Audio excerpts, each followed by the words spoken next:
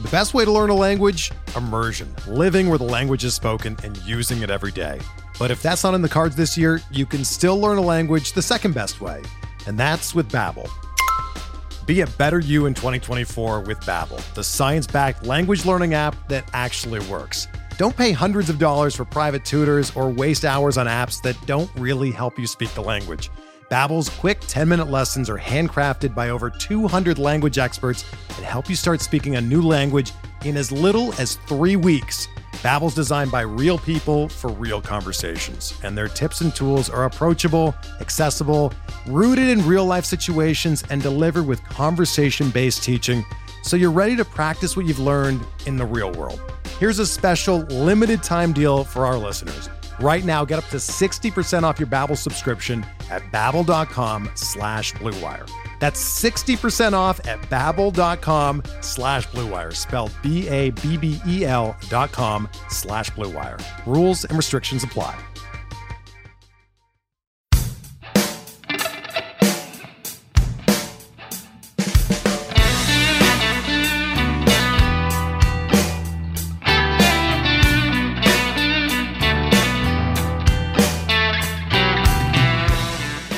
Welcome back to Officially Unofficial, presented by Blue Wire Podcast. I'm your host, the former face of junior college baseball, the Fall American Johnny Junta, and we're here with a special guest. He is Toronto Blue Jays prospect, throws absolute fuzz. It's a new friend of the show, Hobie Harris. How are we, brother? Doing well, man. How are you? I'm doing great, and I just want to establish this right off the rip. I have one rule on the podcast. It's don't fuck with guys that wear cowboy boots. It's my only rule. And you actually meet that criteria. You're a noted cowboy boot guy. So let's go into that. I mean, is that something is that something you've adapted to as a child? Have you always been a cowboy boot guy? Yeah. I mean, I've worn them most of my life. Being born and raised in Texas, it's kind of comes with the territory. So it has been probably up through college that I began wearing them every day. But you're very rare, unless I'm on a baseball field, you catch me not wearing them. So that's one of the scariest things of all time. I will just establish that right off the rip. But you went to school at Pitt, and obviously it's more northeast area, I guess you could say. It's more like the north side of the country. What were people thinking of when they saw a guy wearing cowboy boots? Like, what the fuck's going on here? Like, were they a little bit kind of culture shocked at like the difference in your outfits compared to what they were wearing? Yeah, I definitely get some weird looks every now and again. I think more times than not, what threw people off is when I wear my boots with my sweatpants to class, just because it was more comfortable. So I'd be sitting next to some random person in class wearing my baseball sweats and cowboy boots, and they're thinking this guy's a freaking lunatic. So how does that happen, though? So, I mean, obviously being a guy from Texas, there's the SEC country there, the Big 12, you have all that kind of stuff. What led you to go to the University of Pitt, which is a great baseball school? Friend of the show, TJ Zoik, went there, first rounder. So what made you go there? Well, there are a couple of contributing factors. First and foremost, something a lot of people don't know is both my parents went to Pitt. They're from the Northeast. They're both from Harrisburg. So it was kind of ironic that I ended up going up there. But I went to junior college here in Texas for 2 years and just ended up, they were one of the teams that recruited me, and went up there on a visit, kind of fell in love with the campus, fell in love with the coaching staff. And it was their inaugural year in the ACC, some pretty baseball, so it was a pretty easy decision for me. So it kind of worked out ironically that my folks went there, but outside of that, it was just I was recruited and decided that's where I wanted to be. No, I respect that. So I mean, and you mentioned that you're a JUCO bandit, former JUCO guy, just like myself. We got to go into the we got to go into the stories here. I mean, so you went to JUCO in Texas. What JUCO was it? Paris. You went to Paris JC. Texas. Yeah, that's a wagon baseball school. That's a really good baseball school. So let's go. I mean, what was the trenches like for you? What was the JUCO lifestyle? And just give the listeners who have no idea about it, like what's the JUCO lifestyle like, the exact JUCO? In perspective, right off the bat, it was one of my only offers coming out of high school. I didn't play my junior year because of an arm issue I had, so it was kind of the only route I was able to take. But the school was about an hour, 15 minutes from the house I grew up in, and I went on my visit with my parents, and at the time, my favorite restaurant was Buffalo Wild Wings. So my dad, we're on the way there, and he goes, let's go ahead and, map out, see how close the closest Buffalo Wild Wings is so we can make sure that I can get some good eating while I'm up there, and put it on the map. And the closest one to where I was going to school was the one in my hometown. So There was not much at all going on up there. And, for fun, we would take 5 or 6 of our trucks out in the middle of a cornfield and just drink until the sun came up. That's all there was to do. That's what we did, man. That's what we did. I mean, well, the thing is, obviously, being a guy from Toronto, I didn't really understand the whole country lifestyle and all that kind of stuff. So I went to school in Nebraska, which is, you want to talk about the fucking sticks, like nothing to do, population 1,500. So I went to school there, and it just like the culture changed. I mean, what they used to do for fun is, like you said, man, they would go into a field and just absolutely booze and maybe like shoot shit or skeet shoot. So it's some of the craziest shit of all time. So is that what you guys would do there? I mean, obviously you mentioned that, but what else was there to do in Paris? We became friends with some of the kids that were local to the area, whether they grew up there or they were from surrounding areas. So we knew people that would have house parties or that had barns and stuff we'd go and hang out in, which was cool. But for the most part, man, it was drive out in the middle of nowhere and just kind of make your own fun, whether it was finding stuff to shoot or just seeing how much beer you can drink and still make it back to the dorm. So when you're at Paris and you're in the Texas JUCO area, right? Mm-hmm. You're facing some absolute freaks of nature. Like, you're facing guys that literally don't give a flying fuck about school. Like, they're just playing to play baseball. You guys have guys that are like high 90s. Mm-hmm. What was some nasty guys that were in your conference that are like, let's say, in the show now or grinding in the minors?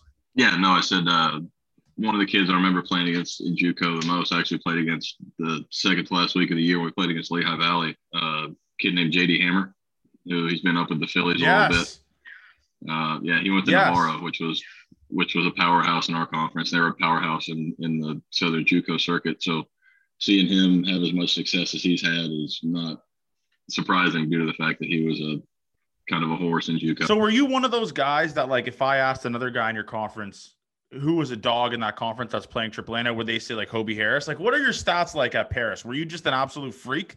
Honestly, no. I mean, my freshman year, I was a two-way guy. I was still holding on to the hope that I could be a hitter for as long as I could. And I played the outfield, and then I would pitch out of the bullpen. And then my sophomore year, I showed up, and I didn't really have much of a say. My coach just said, "Hey, you're to look at the batting practice," and I didn't see my name. He's like, "Yeah, you're just gonna pitch." I'm like, "Oh, okay, that's fine." But when I was in JUCO, I mean, I didn't hit 90 until I was a sophomore in junior college. And then I was like high 80s, low 90s when I was at Pitt. And I didn't start throwing hard until I kind of figured my body out in pro ball. Yeah. Really? So you were one of those guys. So were you on like a low end? Were you like one of those low end guys at Paris?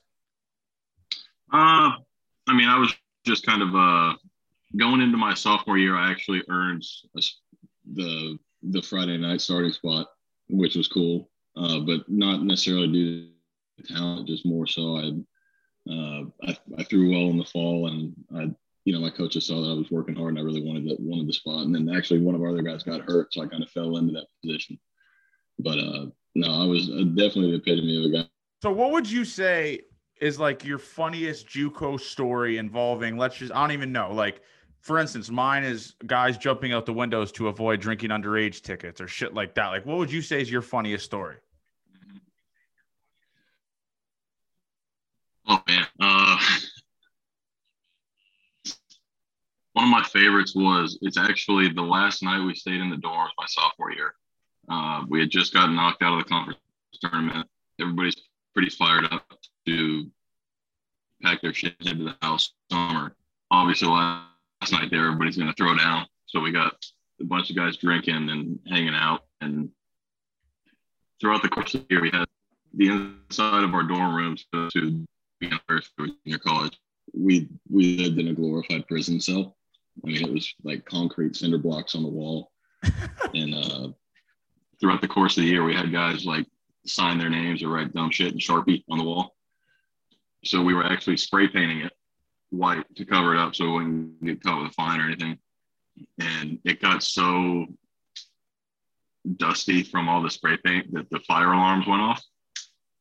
And the fire station was right down the road from our JUCO. So you have 2 or 3 fire trucks and an ambulance pull up with their lights on, sitting in the parking lot. And then right behind them is our head coach's truck and we're kind of looking around at each other like, this probably doesn't look very good. Like he probably thought somebody just died or something. And he just walks up to us and is kind of shaking his head and told him what happened. And he's like, you couldn't at least wait till the fucking sun went down? Because it was literally right when we got back to the dorm. We already had the freaking firehouse called off. So he's so like your coach. I'm assuming your coach was like a clear blue Texas guy, like grew up in, I'm assuming, Paris or somewhere around there, and just that's all he knew was baseball. So is there funny ass stories of him just disciplining you guys or stuff like that? Because I remember one story I told in the podcast where my coach legit just looked at us when we all got in trouble for drinking underage and said, I have 30 pieces of shit standing in front of me. And then we just did like triangles. We just did all of like the hell runs. So what's like a story that you guys have of like discipline, or was your coach not disciplinary? He was definitely a guy that enjoyed making us run a lot more than any human ever should have to run.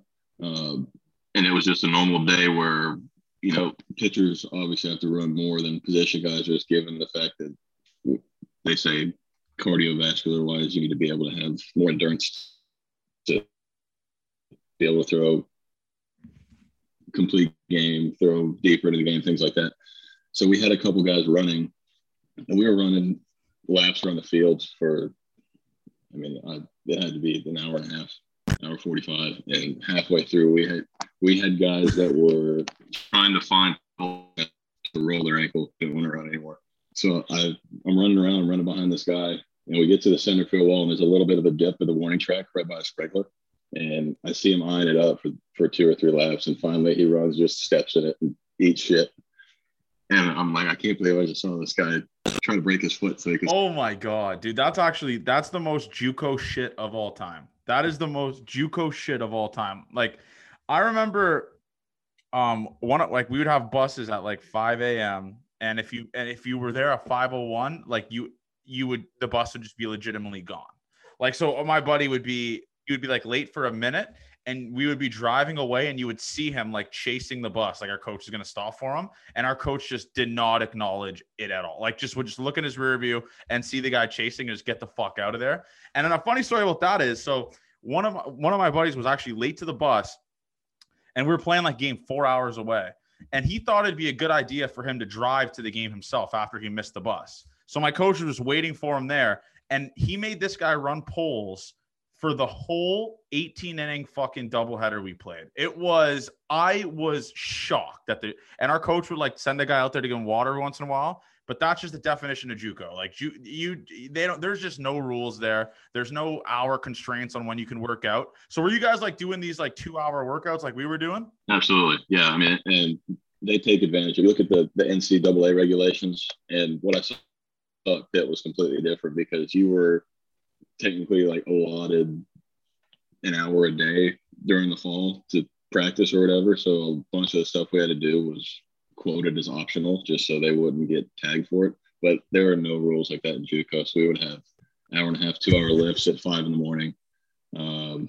You know, our practice would be 3 hours long. We would have hell runs after practice, and they know school's kind of a joke too. So they're aware of how much time we have, and they used a lot of it to make sure we were getting better and also staying out of trouble. You guys do anything like a hell week or anything like that? Because I remember in the fall, when our fall season ended, we would do something where it's like every Friday at 4 a.m. we'd have to wake up, we'd go to the gym, and we'd just do absolute fucking army training for like an hour, 2 hours. What would you guys do that shit for like a whole week, or was it every Friday? Like, what was that schedule like? So typically we would do it a couple times a week. But there was 1 week where it would be every morning at 6, we'd have to be at the ballpark. And due to the fact that we only had one weight room, and we shared it with, when I was there, Paris didn't have a football team anymore, but we shared it with basketball and soccer. And obviously we only had our allotted time period we could go in there. We would do some weight training stuff, but for the most part, it was all revolved around running. And we had a park, I call it park, it's just a big dirt trail behind the right field fence. We call it Dragon Park. And we would run that 10 times. We would run the Paris Trail. We'd run 5 miles down the road to the old high school and back. And our coaches are leading the way, which was impressive because it's the whole practice what you preach thing. Like they're expecting us to keep up with them, and they were still dusting some guys, which was kind of funny. But yeah, there was definitely some. I think more than disciplinary, just one of those things to kind of check mental toughness, and they took advantage of the fact that there weren't very many restraints on it. So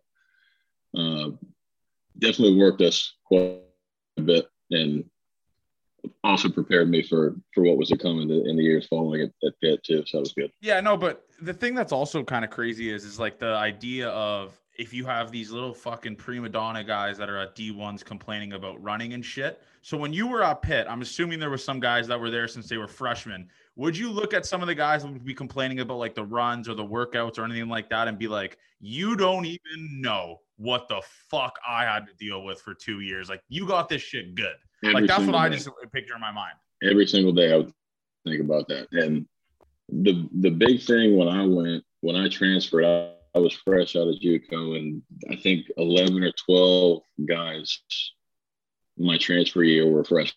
So there was a very big freshman class. So these are all guys that are fresh out of high school. They were the best in their high school, best in their area, best in their state, whatever it may be.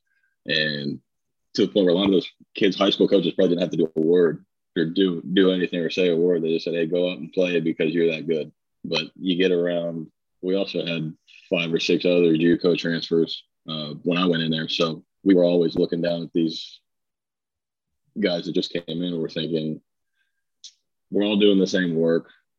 We've all got to find a way to get it done.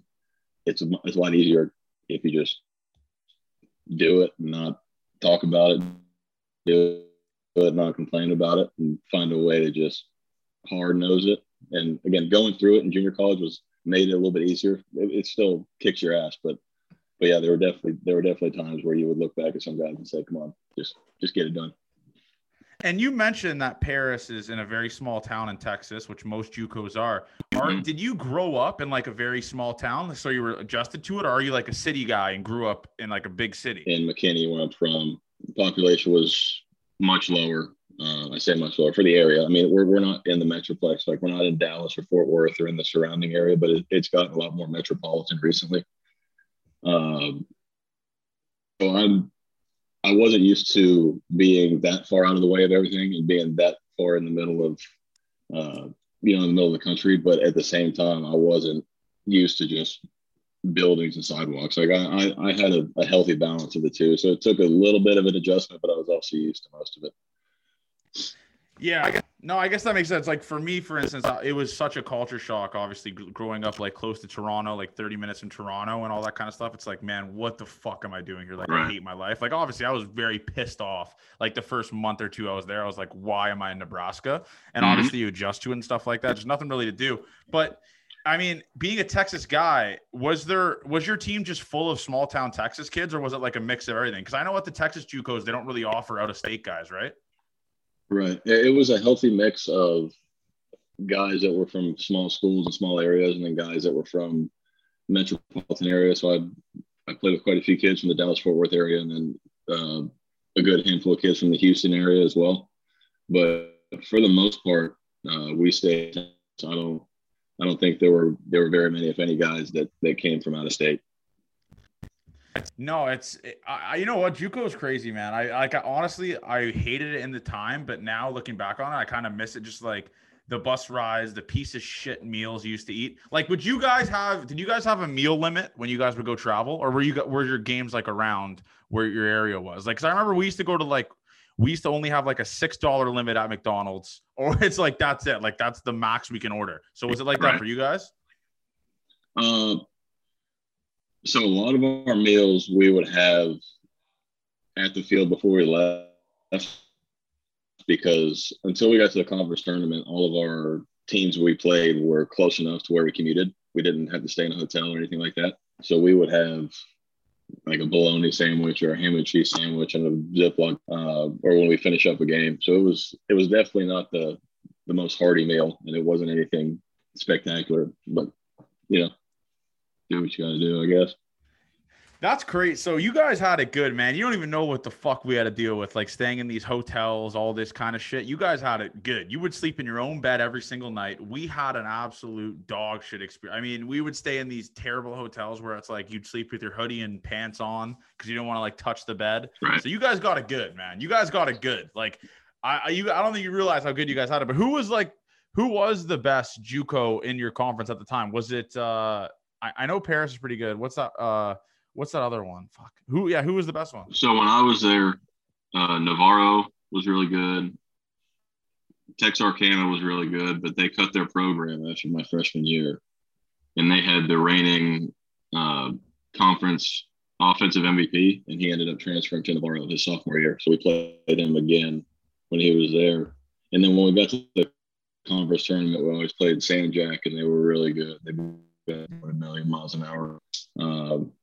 And Angelina and Galveston and some of those southern schools were all strong.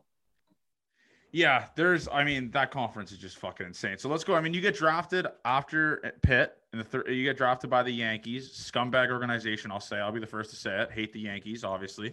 But what did you realize were they the team that was the most interested in you at the time, or was there other teams in the mix? Like obviously the Jays picked you up in the Rule 5 draft, but was the Yankees like that only team that was like really, really interested in Hobie Harris? So I got some interest via like player questionnaires and things like that throughout the course of my senior season. And once our season finished up, I had an invite from the Yankees and from the Twins to do a pre-draft workout. So I went to Staten Island, did a pre-draft workout with the Yankees, and then the next day went up to Rochester and did one with the Twins. So I figured it would be one of those two teams. But based on the vibes that I got following those workouts, I knew the Yankees were probably going to be the best fit as far as their interest level. And 2 weeks later, third day of the draft rolls around, and they ended up calling my name. So. And you were in the absolute trenches there in the Yankees. I mean, you played for the Gulf Coast team all the way up to AA. So, I mean, you were just absolutely grinding that organization. What facility would you say for that all that minor league system is the best? I heard Tampa's really nice. So Tampa's going to be the nicest just because that's where spring training is. And when you play in that league, so now it's low A, but when I was in the Florida State League, it was still high A league. Every field you played at outside of Daytona are all big league ballparks. Travel's good. You don't have to go very far. The only thing you have to be able to fight is the rain, because it rains every day during the summer. It's just a matter of how long and how hard. Yeah. Dude, you actually grinded, man. Obviously your agent alludes to it. Just his whole agency is just full of absolute grinders. So what would you say is like the hardest level for you, where it was like, man, we're staying in the worst hotels. This travel is absolutely terrible. We're going to towns where I don't even know the name of them. What would you say was that level for you? Honestly, the toughest one was I'd probably say the GCL, just because it got so monotonous that it didn't really feel like professional baseball anymore. It felt like glorified scrimmages. Like you think professional baseball, you think you're playing games under the lights, you get fans, regardless of if it's some shithole town or if you're playing AAA or big league ball. But in the GCL, you play during the week at noon or 1 o'clock in the middle of the summer. And then Saturday, you play at 10 a.m. And you got guys that don't really want to be there. All they're looking forward to is going out Saturday night, since we had an off day on Sunday. And the only people in the stands are front office folks from either your team or from the team you're playing against. And you see the same handful of teams for that 2.5 month period. So that was definitely that was as close to JUCO as I've come since I've been in JUCO. That's electric. And that's absolutely electric. Because even coming from Pitt, when I was in the ACC, we're playing at Miami and North Carolina and Florida State and Virginia and all these teams that have top line facilities. They're high dollar, Nike teams, Adidas teams. They've got all this money, and then you turn around and you're getting fed like shit. You're playing early in the morning on backfields that don't even have lights, and it talk about a grind to really figure out a way to get out of the GCL if you wanted to keep playing. Otherwise, a lot of guys died in the GCL. And I don't know how close you are with friend of the show TJ Zoik, but is he looked upon as an absolute legend at the University of Pittsburgh? I mean, the guy went first round. I mean, he's that guy. No, yeah, TJ's always been very very highly touted from both teammates and coaches alike, and unfortunately, the coaching staff that we played for, because we were there at the same time, the coaching staff we played for is no longer there. But I know even in meeting this new coaching staff, they know of him and they're aware of how good he was. And looking at his junior campaign, the year he got drafted, he's got the build and he's 6'7", 6'8", got the electric arm, got really good secondary stuff, and just knows how to fill up the zone and knows how to pitch. I knew he was going to be a guy that got paid, and our pitching coach from day one when he got to the facility was like, this dude's about to be like, he's going to be a dude. So he was fun to play with. It was really cool to play with me in AAA since I got to the Blue Jays. But yeah, he was always a dude you look at and you're like, yeah, I think we got something here. And obviously I'm biased, man, but I don't think he got a fair shake with the big league club with the Jays, man. I mean, he has some electric shit, and obviously he got DFAs with the Cardinals now, but I mean, he never got really his fair shake, man. It's just such a shitty thing. That's just, it comes with the business of baseball, just giving up on a first rounder like that. But who would you say, like, at the University of Pittsburgh that you played against, I guess, in the ACC, or that you played with is like a guy that's going to be a big time, like in the big leagues for a long time, or like the best player you ever played against in that conference? Oh man. So I'm actually, our first ACC series my junior year was against North Carolina, and that year was the spring of 2014. Their Friday night guy was named Trent Thornton, who I'm sure you're familiar with. Yeah, friend of the show, another friend of the show. Yeah, so him and I became very close this year playing in Buffalo together. But he was a guy that I remember watching that first and second inning, thinking like, this is the ACC, and watching him throw. I'm like, I may have a few things to figure out because this guy's he's doing it, you know. And that whole team was full of guys like that. Like Sky Bolt was another one. He was a freshman All-American guy that's just incredibly talented, had some time in the league. Man, there are guys all over that conference. Nathan Kirby, who is from Virginia, lefty. He no-hit us my junior year. He no-hit us with 19 strikeouts in our place. And I don't know if the word helpless does it any justice, but we were sitting there watching that game like, this guy is the best pitcher I've ever seen in my life. I didn't realize how good Trent Thornton was in university. So you're like, he was like the Friday guy at UNC, because we had him on the show. We were talking about the Jays majority of the time. I didn't really realize he was that good. So is UNC like the powerhouse school of that, like the best school in that conference? So when I was there, they were amongst the top. They were really good. Virginia, obviously, they went to the World Series in 14 and they won it in 15. But then again, even, you know, Miami was always good. They had dudes that could hit, and they had dudes that could pitch really well. Hell, Notre Dame. I mean, I played against Kevin for 2 years, and obviously now he's a dude at the big league level. So it was a conference that, and what I alluded to earlier, a big part of the reason I went up there was to expose myself to that environment. And there were definitely a lot of talented guys that I played against. So you didn't have like any SEC, Big 12, any offers like that out of JUCO? It was just Pitt? So I had a visit scheduled to go to Arkansas. Wow. And the reason I say I had it scheduled was because when I went up to Pitt, it was midway through the spring of my sophomore year. So they're trying to finalize lineups and make sure everything's good for the fall. And go up on my visit, sit down with the head coach, and he says, we're looking to get 2 more arms. But if you sign with us, sign by the end of the week, we'll give you the rest of the scholarship money, and you'll be the last guy we sign. Wow. Which is great because I got nearly all my school paid for. The only downside of that was that following week, I was scheduled to go visit Arkansas. So it was kind of I had to make a quick decision, and I made the right one. I don't regret it one bit because of where I'm at now. The team I played for, the guys I was with, was a great group of guys. We enjoyed it. But that was the one SEC team I had interest from was our. Dude, you would have been in your element in Arkansas, though, bro. You would have been. I mean, you would have just been like a. I mean, they would have thought you were from there. They thought you grew up there as a fan of the Arkansas Razorbacks. I mean, that would have been. I couldn't even imagine you at Arkansas, just in your element, cowboy hats, going to the college football games. That's just absolutely electric. Yeah, and it is like. And I say it all the time on the show, man. The SEC is just different. Like for all sports, it doesn't even matter. Like football, baseball, basketball. It's just the fandom there. The atmosphere, the camaraderie of how everyone comes together and roots for a team, how belligerent, drunk all the fans get. It's just different, man. So it's a religion. They make it a religion. It is a religion. So are you a horns up guy or are you a horns down guy? Like what side of the spectrum do you fall on? Your horns down. I respect that. So, listen. After last weekend, they're frauds. They're dead to me in football. I bet they're just a poverty football team now. They're dead to me. So I mean, let's go in. Why are you horns down? So a couple of reasons. I grew up.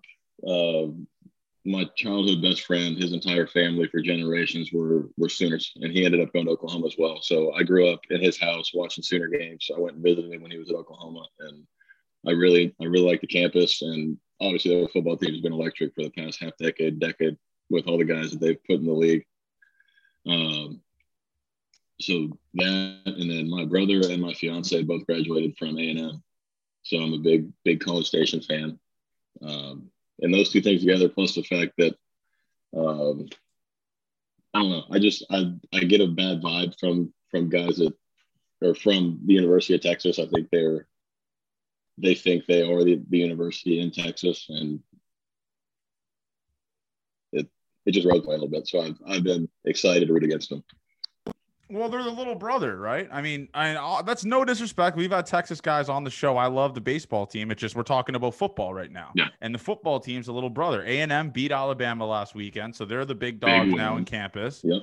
Big win, massive win. And Texas got the doors blown off them in the fourth quarter against Oklahoma after having a 28-7 lead. So that's just how the cookie crumbles now. So you just love to see it. So and going into Pitt football, yep. I mean. What's the deal? What's the deal there? I mean, what's your thought process? Is the team, are they back or what's the thought process? So first and foremost, I'm a huge Kenny Pickett fan. I think he's the truth. I think he should get some sort of voting just because the numbers he's put up. Granted, I hate how they schedule non-conference games. An SEC team this year that we beat them, but when we're playing the mid-major schools and we just blow their doors off, I don't think it does them justice. I think we need to be able to go up against the Big Ten or go up against the SEC and show that we can compete, because that's always going to be the question mark over their head when people think, well, Pitt, they're blowing the doors off all these teams. Their offense is really good, defense is strong, but they're not playing Florida. They're not playing Alabama. They're not playing even Iowa, so where they're at, I think they're going to be in good standing through conference play. Big week coming up against Virginia Tech, and then I'm anxious to see how they do against Clemson and Miami. But I mean, I'm on board. I think this year more than the years past, they've got a shot to make it to the ACC championship. So I'm just holding on, hoping that they can keep it rolling. I mean, what are they doing there? Like scheduling New Hampshire? I mean, 77-7. Like that just doesn't help anyone. I mean, yes, it puts money into the pockets of New Hampshire because you pay them to play them. But I mean, 77-7. What are we doing here? Like that's just embarrassing. Yeah, and you score half 100 points at the half, and you're thinking, all right, you can go out there and they can have the ball for the whole second half, and we still blow them out. So I don't. Again, that goes back to my point. I would much rather it be some nail-biter games against some heavy hitters rather than just, oh, look, how many teams we can score against or how many points we can score against a JV team. So, yeah. No, this week, like you said, I mean, the next 3 weeks, you got absolute – I mean, Pitt has absolute hell weeks coming up. You got Virginia Tech, Clemson, and Miami's dog shit. But Virginia Tech and Clemson, those are two heavy hitters, like you said. So we'll see there. So if you're a betting man, are you taking – obviously, I'm a degenerate. Are you taking VT? Are you taking Pitt against VT this weekend? Are you saying straight up, or are we talking the spread? No, we're talking the spread here. I don't know what the spread's going to be. Oh, it's 5. Credit to me for finding that out right now. The spread's 5. Are we taking Pitt or are we taking VT? Well, I think it would be stand for if I don't say Pitt. But I think I can say that pretty confidently.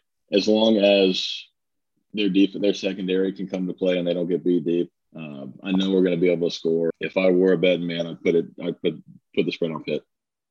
And credit to you for not being a betting man. That just shows you're a bigger guy than I am. But I wanted to go into you getting picked up by the Blue Jays here, obviously the best team in baseball, not to be biased. Right. So where were you when you found out that the Blue Jays were interested in you and they picked you up? Like, what was the thought process there? Because obviously it's like a division rival with the Yankees. Right. I'm assuming you play the Jays all the systems you play the Jays in. Mm-hmm. So was it like an easy adjustment for you? So when I got the call, my agent actually called me. I guess it was beginning of December of 2019, December 9th or 10th or whatever day the Rule 5 was. But I was actually getting ready to train. So I was with my trainer and I just finished my warm-up and I looked down at my phone and my agent had called me 2 or 3 times. And I'm thinking, well, that's kind of weird because Gator calls me all the time at random times just to kind of shoot the shit. But he texted me and he said, call me back right now. And then the third one said, you're a Blue Jay. I'm thinking, what the hell does that mean? So I called him. And then as the phone's ringing and it clicked, I'm like, oh, today was Rule 5. I must have gotten picked up. That's pretty cool. So he kind of explained how all that worked. And then I had a buddy that played with them. He actually played with them up until COVID hit at the high A level, named Matt Shannon. He's a kid from San Antonio, but he's a really good friend of mine. So I knew somebody going into spring training. And then obviously I met a lot of those guys right off the bat. So it was a really easy transition. The way the coaching staff and the front office runs during camp is pretty welcoming. I felt like it didn't take much time for me to settle in and feel at home. So that was good. Yeah, no, like I said, it's just you go from a scumbag organization to an absolute class act, salt of the earth, good dude, just with Toronto Blue Jays. So it's just an incredible adjustment. And obviously, you didn't even play Double-A. I don't think you played Double-A for the Yankees. I could be wrong on that, but you just went straight to Triple-A here with Toronto. So and the thing is, the shitty bounce for you is you had to play in Trenton and then mix the time, and you're always playing away games. So going into this year, I mean, how hard was that shit? Because I obviously talked to Kevin. It's like, man, we don't even know where we're going to be in a week from now. So was this year as challenging as most people took it? So for me, I think out of everybody that played in Trenton this year, it was probably the easiest for me. And I say that because at the end of the 2018 season, I spent about a month or so in Double-A with the Yankees, and they were in Trenton at the time. So I was familiar with the ballpark and familiar with the area. So when we got back there, it was a little bit of a homecoming for me. But the only downside of that was, especially after getting to Buffalo and seeing the facilities and how nice it was and how cool the fans were up there, it was a complete upgrade. But not to discredit the fans or the people in Trenton, because while we were there, we had the best home record in AAA baseball. We were playing really well. So while we were there, it was really cool. It was a good atmosphere. But we were all definitely really excited when we got up to Buffalo, because that felt to me more like I was now in AAA with the Blue Jays instead of kind of just standing in for when I was there with the Yankees. Well, you saw the changes, though, with that. I mean, like in Buffalo, I think it's called Coca-Cola Park. I could be wrong unless they changed it. But they had to make it to be a big league field. So you guys got all the benefits there, right? I mean, you got like the nicer weight rooms. You got all like the nicer facility aspect. You got the locker room looked way different, I heard. Yep. So was it just like a completely 180 compared to like obviously living in a Double-A facility, grinding out there, then having to face other AAA teams in their shitty ass visitor locker room? So it must have just been bananas, correct? Like it's just insane. It was a complete 180. And even looking back to spring training, we got this brand new multi-million dollar spring training facility that was state of the art, and it had a 47,000 square feet weight room, and every in and out you could ever think of. The locker room was just next level. And then they basically replicated that on a smaller scale in Buffalo. So when we got up there, it felt like you were in the big leagues, which is really cool.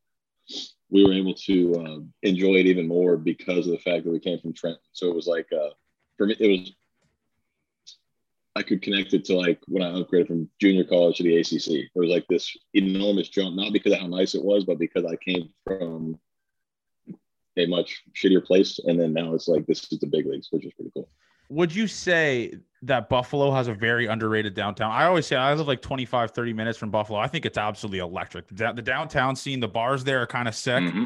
It's just a good atmosphere. Then on Sundays, you got the Bills games, like jumping through tables and shit. No doubt. So would you say that like that Buffalo downtown is one of the most underrated cities to visit, like in AAA at least? As far as places I've been, it is definitely top of that list. It gives you a cool kind of, because I am an enormous advocate for just small hole-in-the-wall dive bars. And I found plenty of them closer to campus because University of Buffalo is right there. And then you've got the nicer downtown as a team, we all went up to one of these rooftop bars overlooking the city that was pretty sick. And they've got really cool places to eat and anything you could really want from a big city like that. And then obviously talk about the people and the fandom they have with Bills Mafia and things like that. It was a really, really cool spot. Did you get to experience the Bills? I mean, because obviously the season got extended. Did you get to experience at least the atmosphere on Sunday in Buffalo, like a Bills Mafia kind of atmo? So I never got to go to a game or a tailgate, but I did see. I mean, it's blue and red everywhere on Sunday, and whether you're going to the grocery store, or you're going to get a bite to eat, or even at the ballpark. I mean, there are people they play a night game and you see people in the stands watching our game and they're watching the Bills game sitting in their seat. It's a next level kind of commitment and a kind of legion of that team, which is pretty neat. Dude, it's a fandom like no other. So would you say you're a converted Bills Mafia guy now? Like just seeing it, because obviously you're a blue collar guy. You relate to that shit. You're from you wear cowboy boots. That's just what I assume. So you're a blue collar guy, fucking hard hat, steel toe boots. Is that something? Are you an NFL fan, free agent, or do you have a team? I'm a Cowboys fan, so I have been. I forgot about that. Yeah, I forgot about that. But to your point, I become a fan of the way that team is supported. I'm a big Josh Allen fan. I think he's a stud. I think they're a powerhouse team. I think they've got a very bright future, especially in the next 5, 6, 7 years to come. Wouldn't cheer, and I think if I were to go to a game, you could probably catch me in a Bills jersey. I respect that. That's just such like I actually respect you getting ahead of that, because if a picture gets released of you in a Bills jersey, you're saying you're a Cowboys guy. You're getting ahead of it right now. That's just an absolute power move. And the Cowboys are an absolute wagon. Like they're disgusting this year, especially with Dak. And you saw it yesterday. They absolutely curb stomped the Giants. Mm-hmm. So are you all in right now on this team, on this Dallas Cowboys team? I think they're an absolute wagon. So I've been all in every year that they went 8-8, and we knew that they were just the epitome of mediocrity. So this year more than everyone before, and especially because it's coming up, we're gonna have to pay Michael Gallup. So this is the team if we want to do it, especially with how our defense is playing. If we can stay healthy, we're splitting carries between Zeke and Pollard, which I think is a power move. I think we're gonna have a chance to make a move in the playoffs, and it fires me up just because of how many people hate on not only the Cowboys but Cowboys fans. So whenever they find that success, it gives me a little more ammo to use against that hate. So who would be like a rivalry in the Bison's clubhouse for you that hates the Cowboys the most? Like, was there guys that hated the Cowboys an exponential amount compared to others? I didn't catch too much grief for being a Cowboys fan, and I think because of the fact that they've got such power offensive weapons, and our clubhouse wasn't as much of an NFL fan clubhouse as it was a fantasy clubhouse. So you can hate the Cowboys all you want, but if you got Dak fantasy team, he's scoring you 30 a win, you don't really care. Okay. So who's the best fantasy guy right now? Are you in that? I'm assuming you're in that league. Is that correct? I'm in that league, and after yesterday, I think I'm 3-2 after yesterday. So I'm middle of the pack. I'll have to go back and look, but there may be one guy is Kevin in that league? Can I chirp Kevin? Is Kevin in that league? Oh yeah. Here, let me pull it up. Let's see what we got here. Because I'm assuming Kevin's team's not the top of not the cream of the cream. I mean, the cream of the crop, or whatever the hell that saying is, right? He can't be that. He can't be that good of a fantasy owner. You can't be good at everything. Well, you would think. Well, okay, so we've got 12 guys in this league. Where did it just go?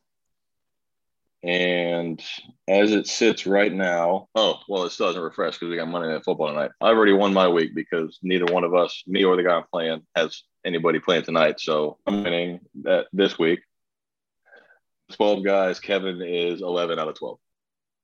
Yeah, no, I mean, Kevin, that's just incredible. That actually fires me up. I just fucking love to hear that because the guy's just good at everything. I mean, the guy's good at literally every single thing. I play COD with the guy. He's nasty at COD. I watch him play in AAA and in the show. He's nasty in both. He's nasty at defense. It's just sometimes it's good to have that on someone where it's like, listen, I'm better than you at this. You know what I'm saying? So credit to Kevin for that. Makes him human. And let's go into that. Let's go into this year for Kevin.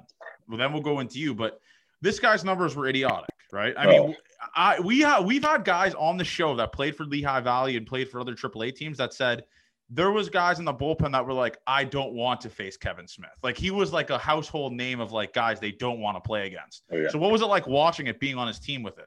It was almost surreal, to be honest with you, because he would get up there, and I'll put it in perspective. We were in Worcester middle of the year, and we were thinking Kevin was having a little bit of a rough week because he hadn't hit any balls out. And typically a lot of his success was contingent upon extra base hits or long balls, right? So he hadn't hit a homer in the series. And I go into the clubhouse in the middle of the game, get something out of my locker, get something to eat or something.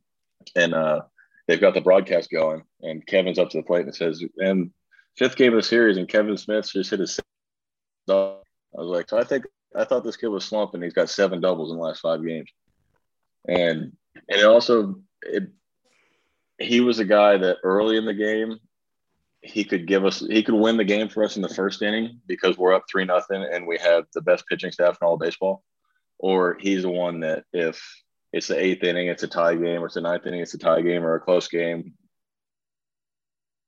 It was definitely a big security blanket for us, which was really cool. And it's a good feeling as a pitcher because, you know, Kevin's up there, he takes the lead, we win the game.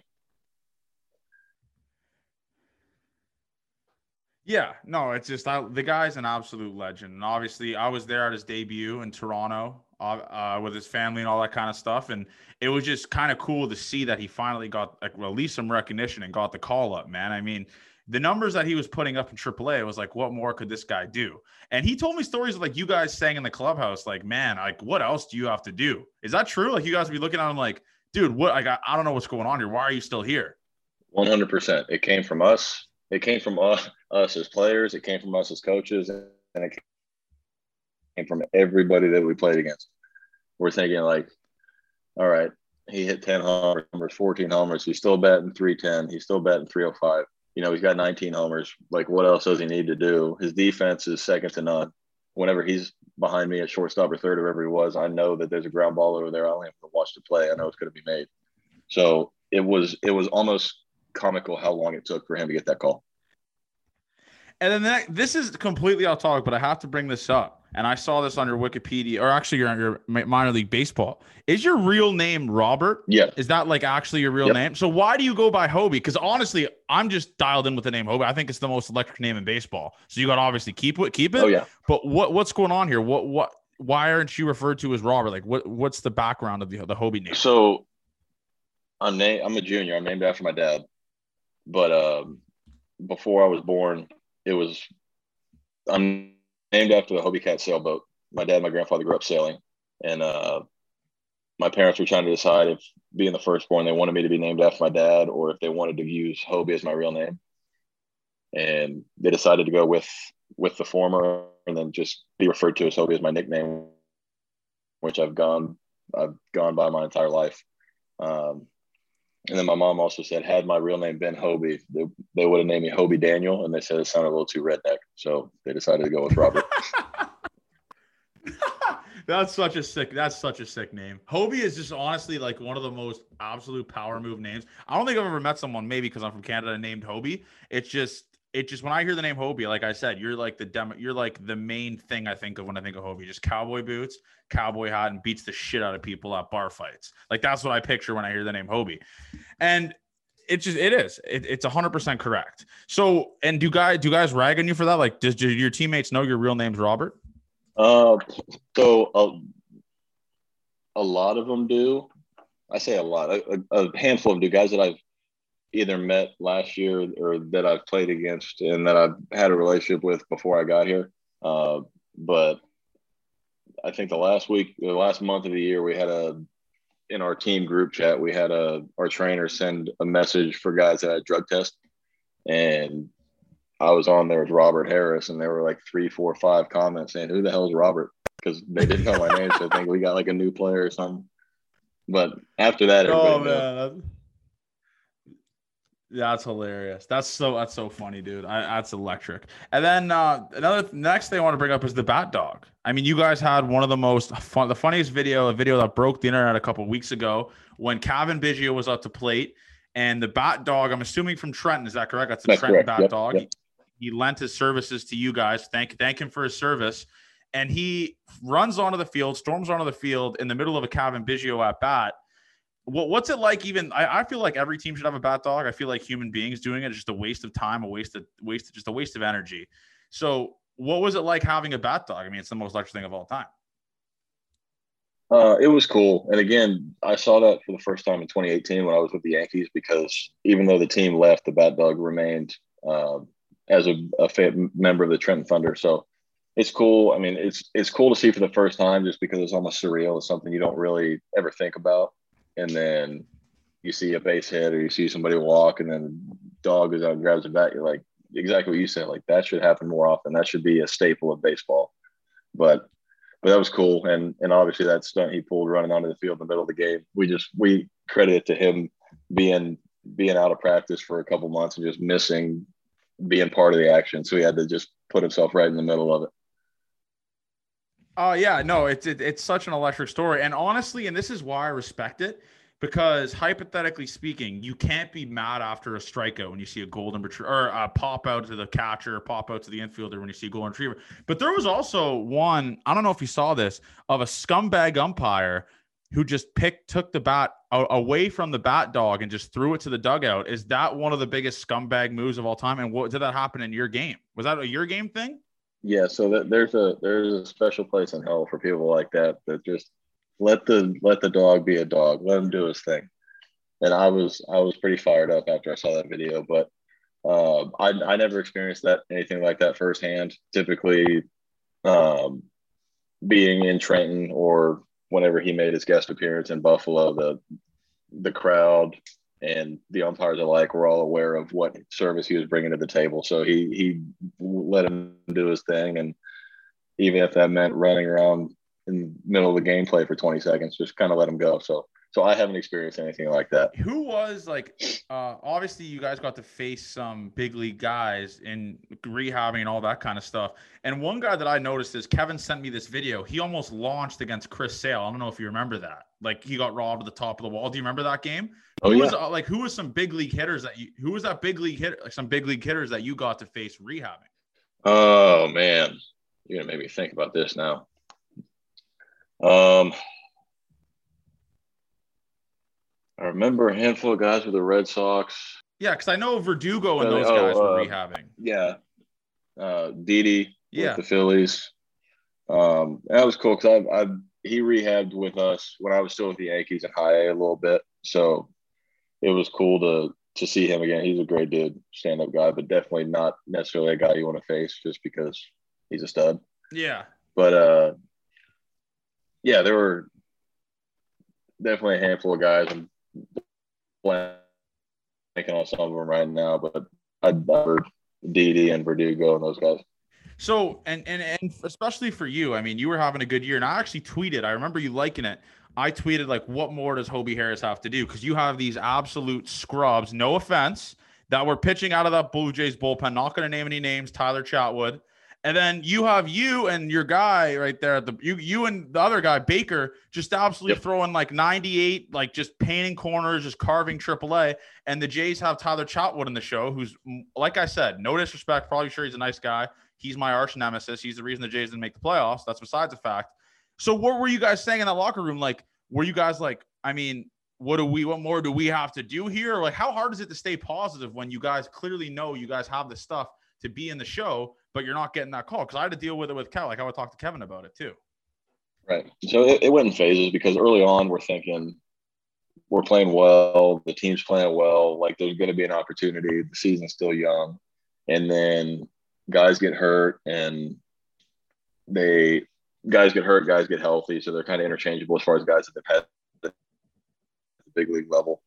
And then you get closer to the trade deadline and you're thinking, all right, some of us are either going to get dealt or we're going to deal somebody or we're going to get a chance. And then they trade for 3 or 4 bullpen arms at the big league level. And that knocks you down a little bit. You're thinking, all right, now what more do I have to do? I've got to pitch even better than I already have. And even if I do, a lot of those spots that they're already taken. So you got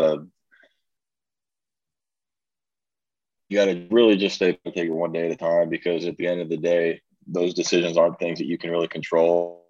And I'm so glad Baker got his chance at the end of the year when he did. It was much deserved. Same thing with Kirby Snead and those guys. But there was definitely the point of the year where we're all looking around the room thinking, all right, well, you've got a 1-5 and you're striking out everybody. You've got a 1-5 and you're striking out. You throw 100, you throw 98. You've got the grossest breaking ball I've ever seen, and we're all sitting in triple. Yeah. So it was definitely a grind as far as mentally being able to still show up to the ballpark every day and try to do your job. But at the same time, you got to do what you can do because you can't control it. And were they pumping your tires too? Like, were like the guys telling you, like, listen, Hobie, like, you're doing well here, you're carving, we obviously see a future in you? Or was there like no really communication with those guys, or even like the managers and stuff like that, like at the AAA level? So everything I got from the coaching staff at our level was always positive reinforcement, because there wasn't much to say other than keep doing what you're doing. Because it's not, if it was their call, we all would have been a lot earlier in the year and we all would have stayed up at the big league level. But unfortunately, those are higher up moves that are made, and we really don't see much of that or even hear about much of that until you get that call and you're called up. But as far as everything that took place in our clubhouse was always like, dude, you're going to get your chance. Just keep going. Yeah, I can respect that. And wait a second. I think we have a special guest here joining the show. Well, look who it is. If it isn't Matthew Gaeta is joining the show, the player's agent, a guy, friend of the show. Matthew, welcome to the show, brother. Welcome to the grind. What's going on? Hobie, where you at? I'm in our apartment. And we just got moved in. Gaeta, so obviously Gaeta, Hobie's your guy. You represent him. And like I said, I've been pumping his tires. The guy absolutely cars. I've been advocating for him to be in the show instead of that scumbag fraud Tyler Chatwood for the whole season. So let's go into that with you for a second here. What's your funniest Hobie Harris story? What's like something funny that he does? Is it the cowboy boots? Because that's what I'm all in on, the cowboy boots. I'm all in on the cowboy boots, the cowboy hat. I mean, there's not really a funny story about Hobie. There's more just funny stories collectively of us together having adventures. I mean, should we tell the butterfly story? I mean, go for it. You got to. All right. So I went to the Suns game with Hobie and a few other of my players. It was during fall league in 18. And we went out to the bars after, and they were trying to help me talk with females. And one of our the story gets better. So our waitress had a tattoo. So I said, how should I start the conversation? What should I do? And Hobie was like, I forget if it was you, Hobie, or if it was Tanner or someone, said, mention something about one of her tattoos. She has a tattoo. I was like, okay, cool, I got this. So she comes back, brings us our drinks and whatever. And I was like, hey, I like your butterfly tattoo. She said, oh, thank you so much. I was like, yeah, butterflies are my favorite animal. So, I mean, that's a funny story involving Hobie and I. But, yeah, I mean, there's nothing really I could think of about Hobie. But dude's a baller.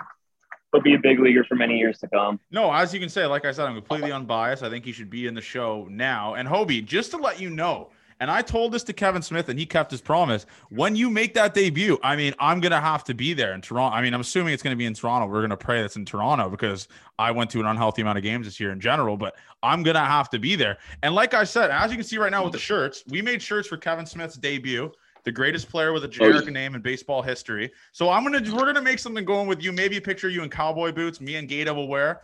And Gaeta, I don't know if you remember this, Gaeta. I actually said this. So for Mike Adams' debut in the show, I will wear a suit. So me and you are going to be wearing suits to Mike Adams' debut. I don't know if you heard that. I did not hear that. So we're going to be doing not that. Hear that. And Gata, the thing that I respect about you that I wanted to mention is you do an absolute power move by searching your players' names on Twitter and just absolutely either one, acknowledging that this person's a clown, or two, posting their story. So you're a ride or die guy. So Hobie, what's it been like being with Gata? I mean, is it like, do you want him to run your Instagram at some point? Because he's electric on Instagram. Man, he definitely gives me a lot of confidence through how I perform. As far as anything off the field goes, I don't know if I want him to join my Instagram, but no, I mean, I definitely, a lot of opportunities that I've been given and a lot of my success can be attributed to his help and his guidance. I think we said from day one that we're, this agency's a family and we're in this together. And it's really cool to see not only the success he's having, but the success all these guys that he represents is having, getting their shot at the big leagues. Because when I signed with him in 17, I was one of 6 or 7 guys, and now it's an empire of all these future big league guys and current big league guys. So to see it where he came from the beginning and be a part of that and see the evolution, it's been really cool to watch. Gata, go into the engagement story, by the way, the proposal, because honestly, Hobie, I mean, the guy's just, I thought that was going to get featured on like E! News or some shit. It was just one of the most romantic things I've ever seen. So Gata, go into that. I mean, you obviously were the brains behind it. I'm assuming you set up the office. Give the people a little bit of a background on what happened there with the proposal. So honestly, with the proposal, Hobie was the one who, I guess, spearheaded the initial thought. He was like, could we do it in the office? And I said, yeah, we could do it in the office. And I was actually in Watkins' apartment at that time thinking, oh yeah, it'll be so easy. Security was through the roof. But I mean, we got in, what'd you do it on Monday, Hobie? Yeah, so it was a Monday. He came to my apartment, which I literally just moved into the week before, and he handed me a suitcase. And he said, can you take this for me? I'm like, yeah, okay, I can take this for you. BTW, Allie, his lovely fiance. I had absolutely no clue what was in the luggage, any part of that. My apartment's probably 3 or 4 streets down from the Trade Center. So they thought that, or Allie thought she was just going to go up to the 85th floor to see my office and the view. So they walked to the office with me and I said, hey, I actually have a client, ironically Watkins, because they were playing the Yankees at the time, coming to the office, and we got to talk about things like, let me go inside, you guys can tour around New York and then come back in an hour. So I take the luggage through security, get upstairs, put the rose petals down, everything that Hobie bought, and then ultimately set everything up. And probably 30 minutes later, Allie walked through the door and she looked like she saw a ghost. She was so shocked. It was insane. I was like, really? You had absolutely no clue? Like nothing? She said, nope. So, yeah. Hobie, so how nervous were you for that? Because everyone always mentions like, oh, this is the most nerve-wracking thing of all time. I think it's a little bit on the bullshit side because she's going to say yes. And maybe I don't know, but give me a little thought process there. Were the butterflies jumping, especially being on the 85th floor? Like, what was your mindset going into that? Going into the day, because obviously I had it planned out. I knew when I was going to do it. I was confident, and like you said, like you know, because we had talked about it before that the answer I was going to get from her wasn't the question. But as soon as Gata went up, we were kind of walking around New York a little bit, and I was thinking about what was about to transpire an hour later. I started getting incredibly nervous. And it wasn't because I didn't think I was going to get the answer I wanted. It was more just like I understood how big of a deal this was and how monumental of a moment this is. Something that's a life-changing decision and something that's it's a moment that's going to be up ahead for the rest of my life. So I just wanted to make sure that it was great and memorable for her. And I wanted to make sure that I did it right. So we can have a good memory of it. Kate, are we going to that wedding or what? Because I'm assuming you don't have a date. So are we going to that? Or unless you have a date that I don't know about, are we going to that wedding, Gata? I don't have a date, so Gata, I'm your +1. Don't worry, you need a little bit of Canada there, Hobie. I mean, it just can't just be a full party of Americans. I'll even MC for free. We'll figure something out. I need to be at this wedding. I think we could work it. I think we can work it. Well, anyways, Gata, this was honestly an electric entrance by you. I mean, I might have to. I'm going to put your face on the Undertaker gif coming back alive of you entering into this Zoom call, into this interview. Gata, Gata, best of luck, man.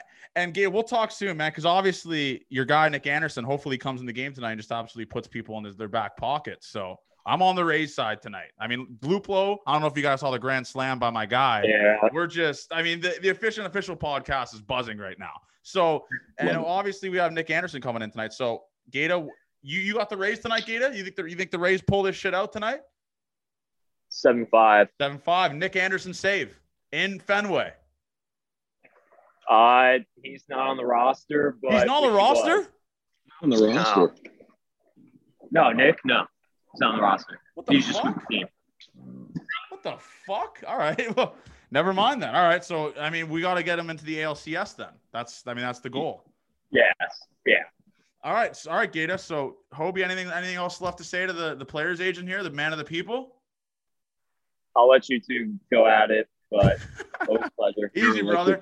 Easy, brother. Hobie, a couple other things here. The second last thing I wanted to bring up here is the Cloudman nickname. I mean, you walk around with this thing at games. What's the deal with that? What is that? So, being one of the mascots in Trenton, he was a staple of what the fans would see when he'd come to watch us play when we were home in Trenton. And I don't know what started my admiration of him, other than just I thought it was a sick costume. He was kind of like yoked up. I'm like, this dude, he gets it. Like, he looks like a superhero. And he walked down by the bullpen one day, and I looked at him like, dude, Cloudman, you're my hero. Like, you're the man. And ever since then, like, because there was buzz in the clubhouse that I don't know if you want to say a big fan or if I just thought he was like the man. But this guy, he seems like he's got it figured out. Like, he gets it. And that transpired into me acquiring the nickname and just being a very, very big fan. It ended up being, I've got the little Cloudman deal, the charm for us at the end of the year. And we made that push and ended up winning our division. That, I feel like he had a big part of that. So are you guys getting rings now? Like, did you guys get fitted for rings for winning the division? So I'm not sure how that works, because with the COVID shortened season and how everything was split up and we were only in our Northeast division, I don't know if it's the winner of the entire Eastern side gets a ring or if each winner of the division gets a ring, because if it's overall, I think we were second by a few games behind Durham. But I haven't been told one way or another how exactly logistically how it's going to work. So I'm still kind of waiting to hear what we're going to end up getting. And I asked this to Kev, is there like such thing as a AAA MVP? Like, because he told me he's in the running for it, like in all of AAA. So is that like actually a thing? I have no idea. I would assume so. I mean, I've seen accolades like that before. I haven't seen anything, again, due to the fact that things this year were a little bit different. I'm not sure if it's going to follow the same type of format as it has in the past, but that wouldn't surprise me one bit if that were an award, and it would surprise me even less if Kevin won it. No, same. I like I said, Kevin's going to win it. We're advocating for Kevin here. And the last thing is obviously with football season, I mean, it's just in full effect here. Two things. Are you like, how close are you to Jerry's World? Are you going to go into a game in the near future that we can maybe dock? Maybe we can get some pictures of it. And right. Two, I mean, what's the prediction here for the Cowboys? Obviously, they're going to win the NFC East. I mean, That's just one of the worst divisions in football history. So what's your, I mean, are we talking like conference, like, are we talking champion, like the conference champion? Like, what's the deal here? What's your process? So to the first question, we're about a little over a half hour from Jerry World. So we're right up the road. And if, we find some tickets and we have a weekend we can go, I'd love to. I know Allie hasn't been to a game yet, and they're always electric, especially with how good the team is this year. So I think if we get a chance to, number one, we'll go, and number two, we'll make sure that it's docked so we can get those pictures out. But I think obviously you alluded to it. The NFC East is probably the biggest show conference in the NFL. But on the other side of that, I know the Phillies, the Philadelphia Eagles and the Cowboys always play each other really tough. So us beating pretty good a couple weeks ago was strong. That was good to see.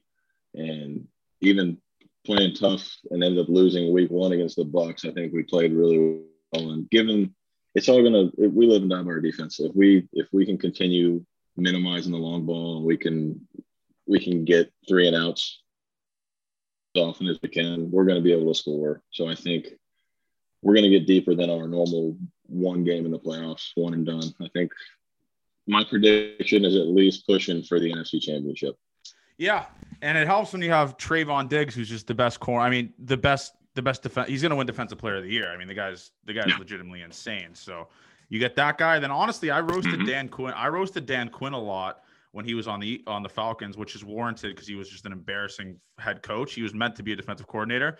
What he's done with the Dallas defense is legit night and day. Like last year, they were an embarrassment, and this year you got obviously Diggs, and their defense is playing really well. So it's a good thing to look into. But anyways, man, I mean, obviously you're knocking on that door, man, and you saw what it's like to play at the Rogers Center this year. I don't know if guys would tell you about it, but it's a fucking electric. It's insane. Like Nate even told me, Nate Pearson said it was like he couldn't hear himself think. Like, so obviously that debut is going to be coming.